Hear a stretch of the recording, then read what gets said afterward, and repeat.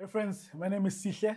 I have a privilege of leading one of Rooted's church plants, Renewal Fellowship. We're in the east of Joburg. Give us a visit if you can. We are in the middle of a mini-series here at Rooted Fellowship, mini-series on prayer. We are also in the middle of 21 days of prayer. I'm hoping that everyone is enjoying that and we're really taking some time to pray. And now, to be honest, we're starting a teaching on prayer. Last week we had a panel on prayer. Today we will start just a little bit of teaching on prayer. And I know for most of us it's a daunting thing to hear like teaching on prayer because we know that we are inadequate when it comes to prayer. We know, we all sense that when it comes to our prayer lives, it could be a bit better. I think I haven't heard from anyone who had said, listen, my prayer life is really good. It's exactly where I want it to be. Most people, they say actually they struggle with prayer.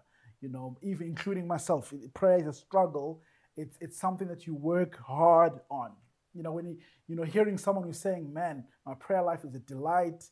Everything is cruising when it comes to that. That's not the story for most of us. Now, what I want us to do today is actually not really focus on the discipline of prayer itself. I want us to look at the end goal about prayer. In other words, there are things that we know that we can only get through prayer. And therefore, prayer just reflects on how much we want those things that are only found in prayer. For example, we pray because we want God. We pray because we want communion with God. That's the end goal.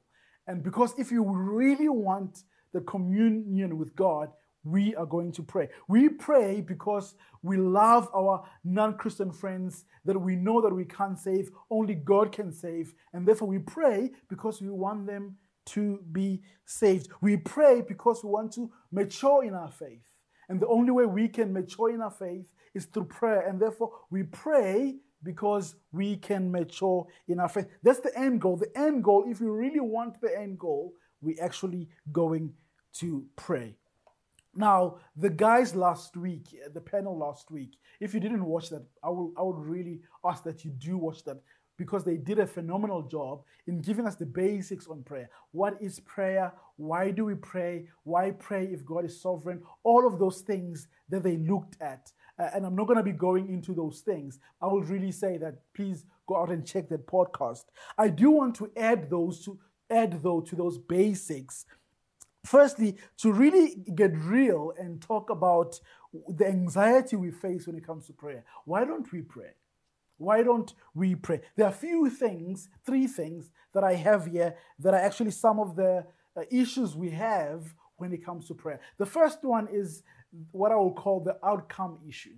The outcome issue, which is, does prayer work? You know, there's a lot of people actually who struggle with that. And I'm talking about Christians, spirit-filled Christians who struggle with, does prayer work? And that happens for a variety of reasons. And some of them is because people have been hurt before, so to speak. They've been disappointed before. There's something that you really prayed about and nothing happened. And it really made you to really rethink prayer. Does prayer work? You know, people really struggle with that issue, the outcome issue. But secondly, there's a feeling unworthy issue. You know, you feel like I'm the last person that God would want to hear and answer their prayer. You know, maybe my Christian walk is flaky. You feel like I'm not really one of those good Christians. You know, I'm struggling with sin. I'm struggling with stuff in my life. I'm the last person God wants to hear their prayer.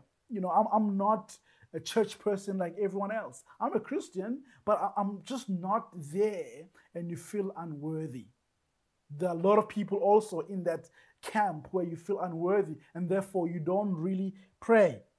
The third one would be our view of God. Even the way we view God actually hinders our prayer. Some of us view God as, you know, he's busy doing other things. He wouldn't want to attend to my prayer. Some of us, we view God as, just this judge who's just ready to pounce on us when we do something wrong rather than the gracious Father. That even affects our prayer. Here's an example. Which category would you be here? When you've done something wrong, do you say, I've messed up, God is going to kill me, my Father is going to kill me? Or do you say, I've messed up, I need to call my Father, I need to go to God? Those are two different ways of approaching God. I've messed up, God is going to kill me. Or I've messed up, I need to run to the Father. And wherever you fall in that category determines how your prayer life goes. And here's the thing. If prayer is the key to what God has for us, Jesus is the door. Let me say that again. If prayer is the key to what God has for us, Jesus is the door. What do I mean? Prayer is not something that we do as Christians on its own. It's like a different category on its own. It's a part and parcel of our relationship with Jesus. It's part and parcel of our understanding of the gospel. God has provided a way into his heart, and that is through Jesus. No longer do we have to stand outside, barred from the nearness of God because of our rebellion. We may now enter in because of the work and the person and the grace and the mercy of Jesus Christ. Real prayer comes not from just duty and gritting our teeth and bearing and just going with it, but it comes by being in love and delighting in our Savior, Jesus Christ, and wanting to be more like him. And there flows a vibrant prayer life. It comes from real, genuine delighting in Jesus. And we see that with Paul. He's so encapsulated by what Jesus has done for him, and it flows in even the way he prays.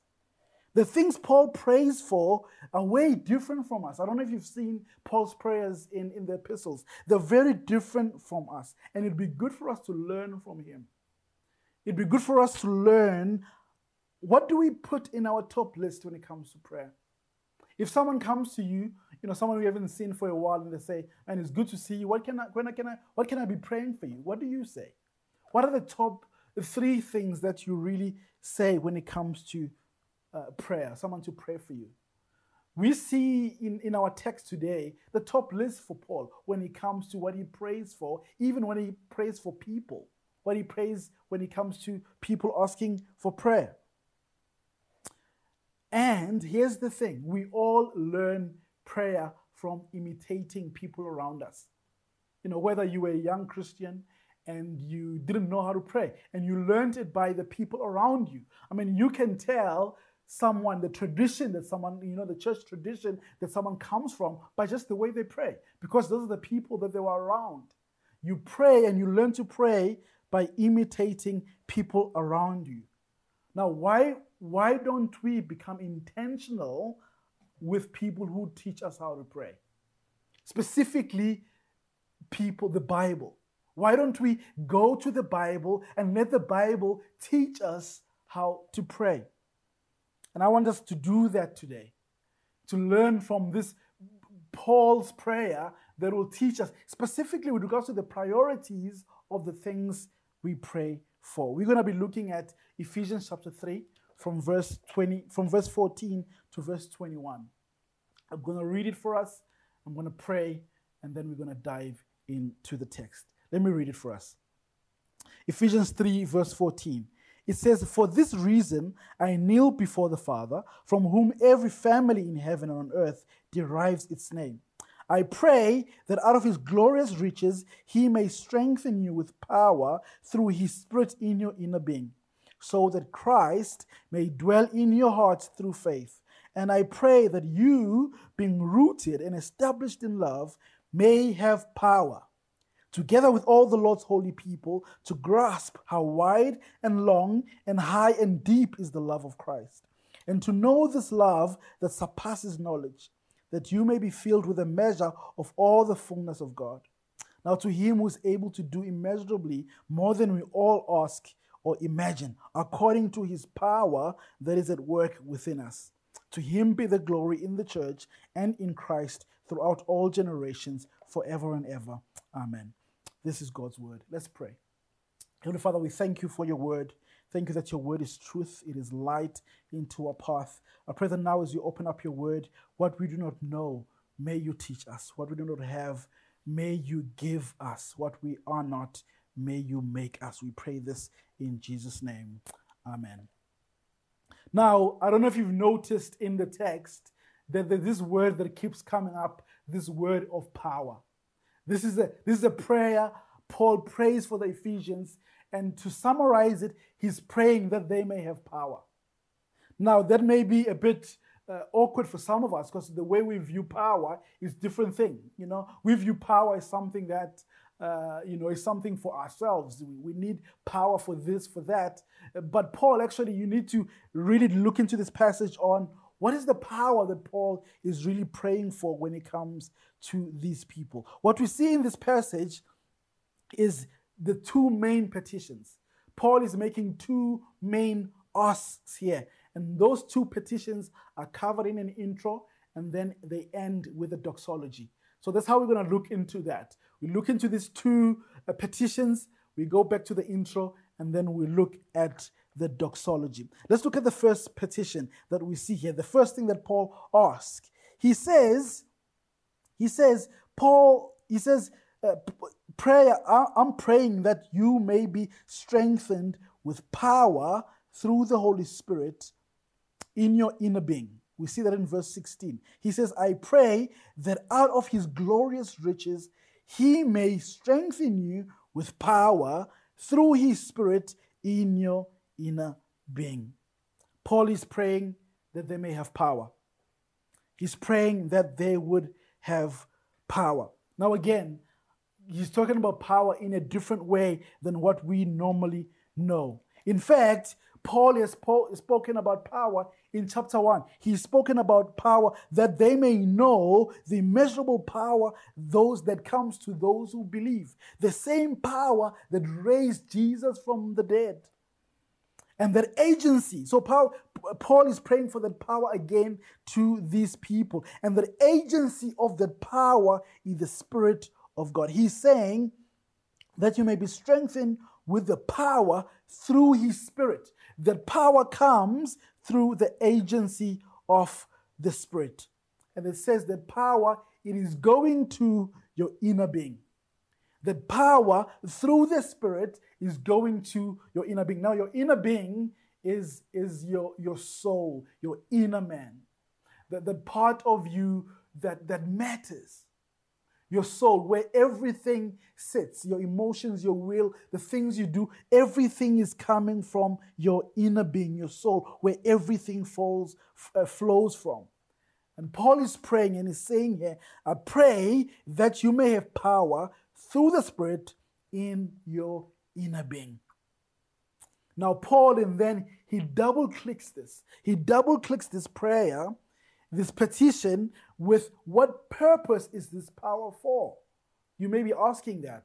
Why would Paul pray that I may have power in my soul? He double-clicks to say, what is this power for?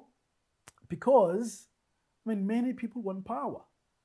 Everyone wants power. If you just said, I pray that you may have power and leave that at that, it may be confusing for some of us. But he explains, why is this power for?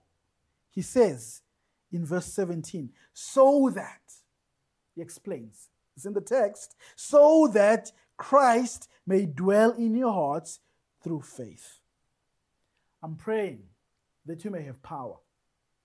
That power comes through the Spirit. It's going to your soul, to your inner man.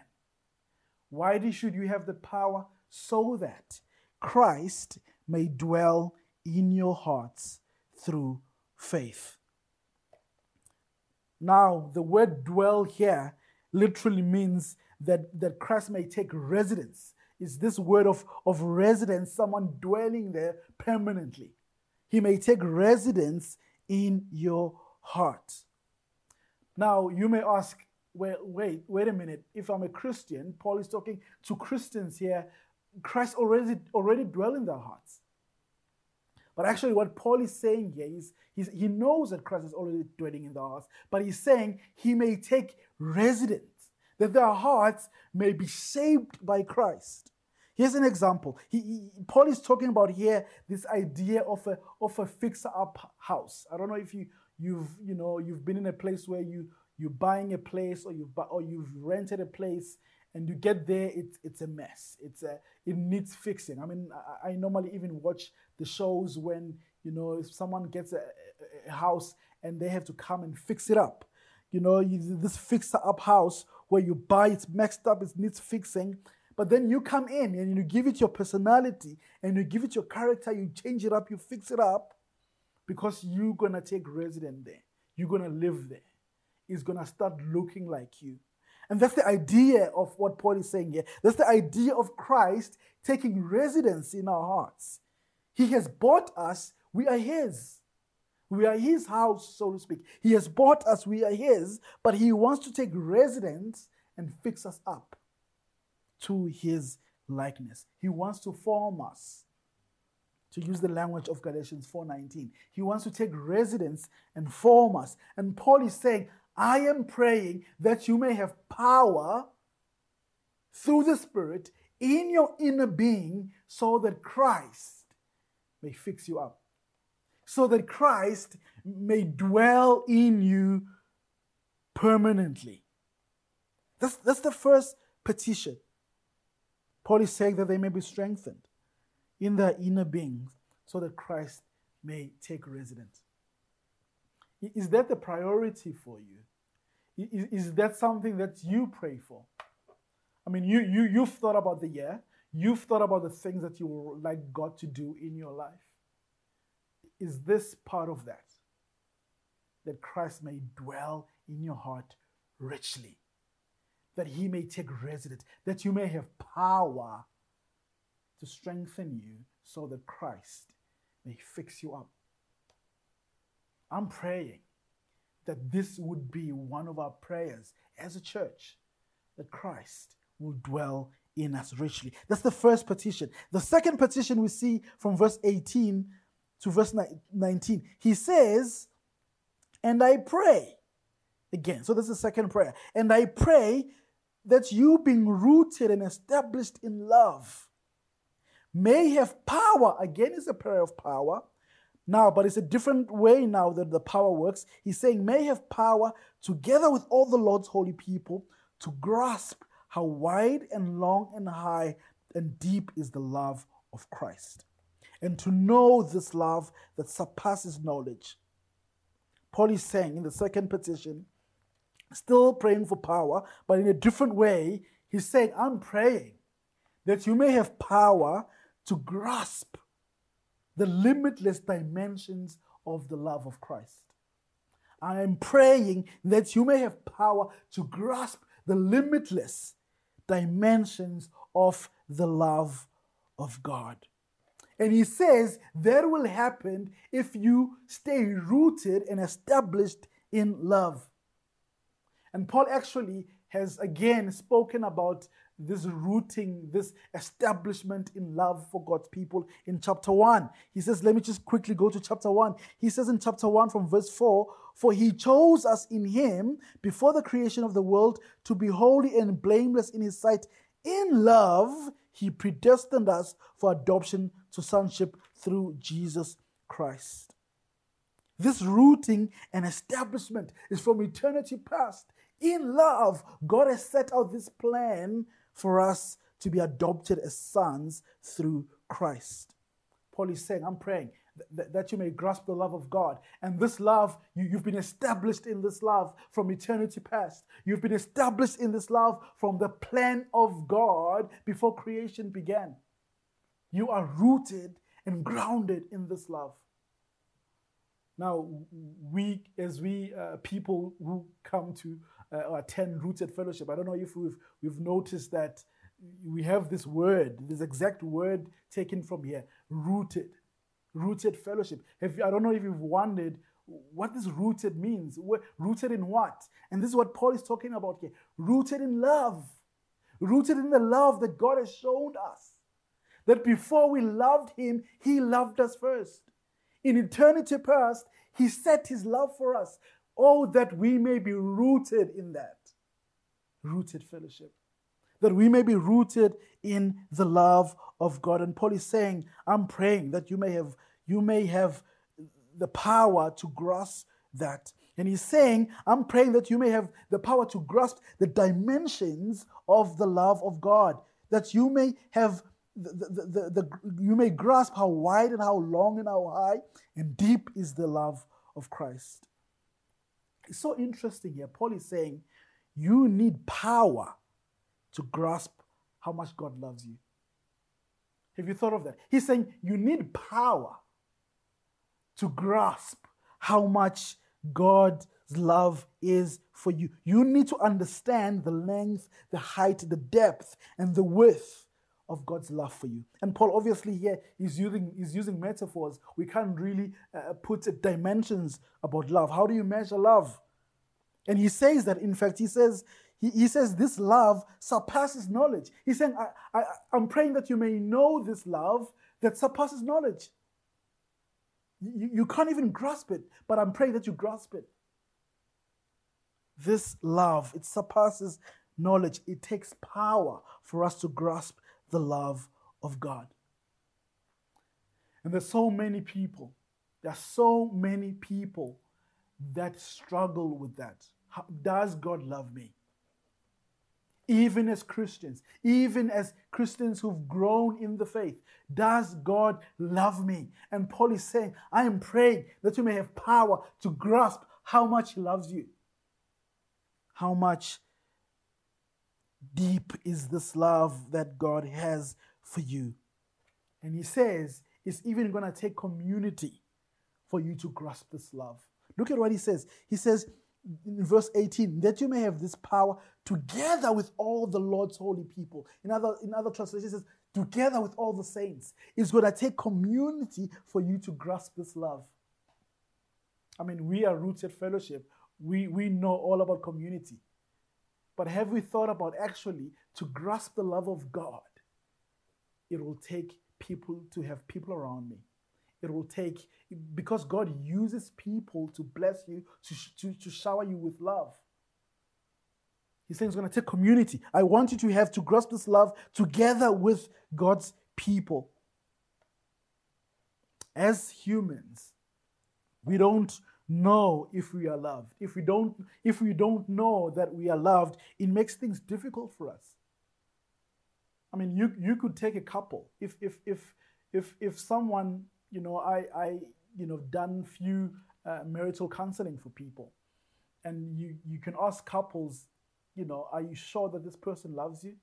And you ask the other one, are you sure that this person loves you? If there's someone who says, I'm actually not sure if the other one loves me, it's awkward. It's difficult, because then how does the relationship work if someone has no assurance of their love? But if someone is sure that this person loves me, it frees them. They can be themselves. They can do, whatever they want to do, because they are assured of this love. And Paul is saying, I'm praying that you may understand that God loves you, that you grasp the dimensions of God's love for you. And again, he talks about the purpose of you grasping the love of God. He's saying in verse 19, and to know this love that surpasses knowledge, so that you may be filled to the measure of all the fullness of God. That's the reason. I'm praying that you may grasp how much God loves you, so that you may be filled to the measure of all the fullness of God. Now you may be wondering, what is that? What is to be filled with the measure of the fullness of God? Now, if you know any way we interpret Scripture with Scripture. Where has Paul used these words before of this measure of the fullness of God? He actually has used it in chapter 4, the same book, in chapter 4, verse 13. He says in verse 13, he's talking about, I'll start from verse 11. He says, So Christ himself gave the apostles, the prophets, the evangelists, the pastors and teachers to equip his people for the work of service, so that the body of Christ may be built up until we all reach the unity in faith and in the knowledge of the Son of God and become mature, attaining the whole measure of the fullness of Christ. The same words, attaining the full measure of the fullness of Christ, but he explains there what it is, to become mature. So Paul is talking about that when all of this happens, we may be mature. He prays that you may have power to grasp the love of God so that you may be mature. I like what D.A. Carson says. He says, Christian maturity needs us to be drunk in the love of God. I love that. Christian maturity needs us to be drunk in the love of God. For us to grow and be mature, we need to understand the love that God has for us. Now, I need to say this in case someone doesn't get what exactly this text is saying. This text is not talking about our love for God. Paul is not saying, I need to grasp your love for God. No. It's God's love for you. Grasp God's love for you. If you grasp that, you will be mature. What is this love of God that I'm talking about? 1 John 4 says, This is how God showed his love among us. He sent his one and only Son into the world that we might live through him. This is love. Not that we love God, but that he loved us and sent his Son as an atoning sacrifice for our sins. Christ on the cross is the pinnacle of God's demonstration of his love for us. He sent his Son.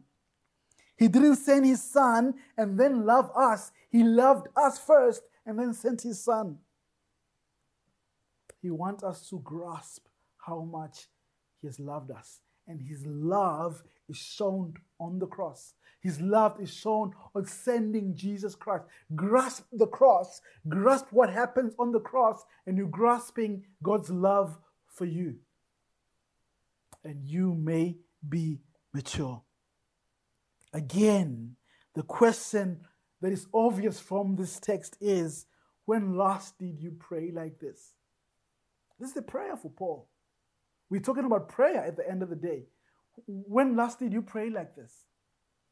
That God, this year, may I grasp your love so that I may be mature. Lord, give me power so that I may mature in the faith. And my ask for us is that as we start this year, can we pray for basics? As we start this year, can we start and pray for the basics? Can we pray to grow in holiness? Can we pray to grasp God's love for us? If someone asks you, what can I pray for you? Can you just start with the basics? Please pray for me that I may grow in holiness. Please pray for me that I may grasp God's love for me. Please pray for me that I may be mature. The basics. And then we see Paul, he says, he has this prayer, and this prayer is addressed to the one who's able to do exceedingly. Verse 20. Now to him who's able to do immeasurably more than we all ask or imagine. Paul is saying this prayer is going to the one who's able to do exceedingly. In case you were wondering, remember we spoke at the beginning that sometimes we wonder if God will answer our prayers. We doubt if God will answer our prayers. We've prayed before and nothing happened. You prayed before and can God really do this? Paul is saying, in case you need some encouragement on the character of God, the one we are praying to can do more than we ask or imagine. He can do immeasurably more than we ask or imagine. We are praying to the one who can do abundantly. There's someone right now watching this. And this is not a prophetic word or anything like that. There's just someone right now, because I know how we are, who has given up about praying for something. Maybe because of your own rebellion and sin. Maybe because of what has happened in the past, that you've thought God cannot change this. Could be a marriage that is falling apart. You think God cannot change this. It could be something in your own life, sin that keeps tripping you again and again. You think God cannot change this. It could be anything. Paul is saying to you, he can do more than you even think or ask. He can do abundantly. He can do more than we think or ask by working. Don't miss this. He says, according to his power that is at work within us. He does this by working powerfully in us. To him be the glory in the church and in Christ Jesus. Friends, we are starting 2021. 2021 has begun. Some have called it that is the season 2 of 2020. I don't know how true that is. We are starting 2021, and for most of us, it's a different beginning of the year. It's almost like we are carrying everything from last year. It doesn't sound like a new slate. We're carrying stuff, we're already weary, we're already tired. There's a sense that this year is going to need more prayer than ever before. It's going to need more than just floating as a Christian. It's going to need you and me to pray. And here's how I want to encourage you. There are people maybe here who are not even, when it comes to the prayer life, it's like, man, I don't even know where to start. Here's where you start. You pray what you've got. Don't pray what you wish you have. Pray what you've got. If you've got 2 words, if you've got 1 sentence, pray what you have. Pray what you've got. The old saints you will say, pray until you pray. Start wherever you can start and keep going. Pray until you pray. And in all your praying, wherever you start, in all your praying, pray for power. Pray for the strengthening of the Holy Spirit. Pray for power, but not just any power. Power for your soul, for your inner being, for the strengthening of your soul. Pray for power that Christ may find residence in your heart. Pray for power that you may mature in your faith. Pray the basics. Pray that you may grasp the love God has for you. Pray that you may understand the gospel. Pray that you may understand the gospel. You may grasp how God has loved you in Christ. That while we are yet sinners, Christ died for us. That God sent his Son. That whoever believes in him shall not perish, but they would have eternal life. If you're not a Christian today, pray that you may have eternal life. Pray that God will save you. If you are a Christian, pray that you may understand this love. You may grasp it. You may understand what God has done for you in prayer.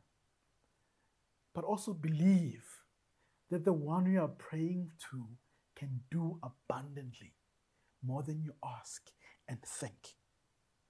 He can do abundantly more than we ask and think, according to his glorious riches. That's what we have in this text. That's how I'm praying that we start this year with basics. Paul prays here for basics, and my prayer is that we may pray for basics. And these basics are crucial. Maturity in the faith. Understanding the love of God for us, being strengthened in our souls. May that be our prayer. Let's pray. Heavenly Father, we thank you for your word. Thank you that your word is truth. Thank you that your word is good for us. Lord, you know how much we struggle with prayer. We love you. We understand the gospel. but at the same time we struggle with prayer. Lord, I do pray that may you help us. Help us to understand how much you have loved us in Christ. Help us to mature in the faith. Help us to pray the basics. I pray this in Jesus' name. Amen.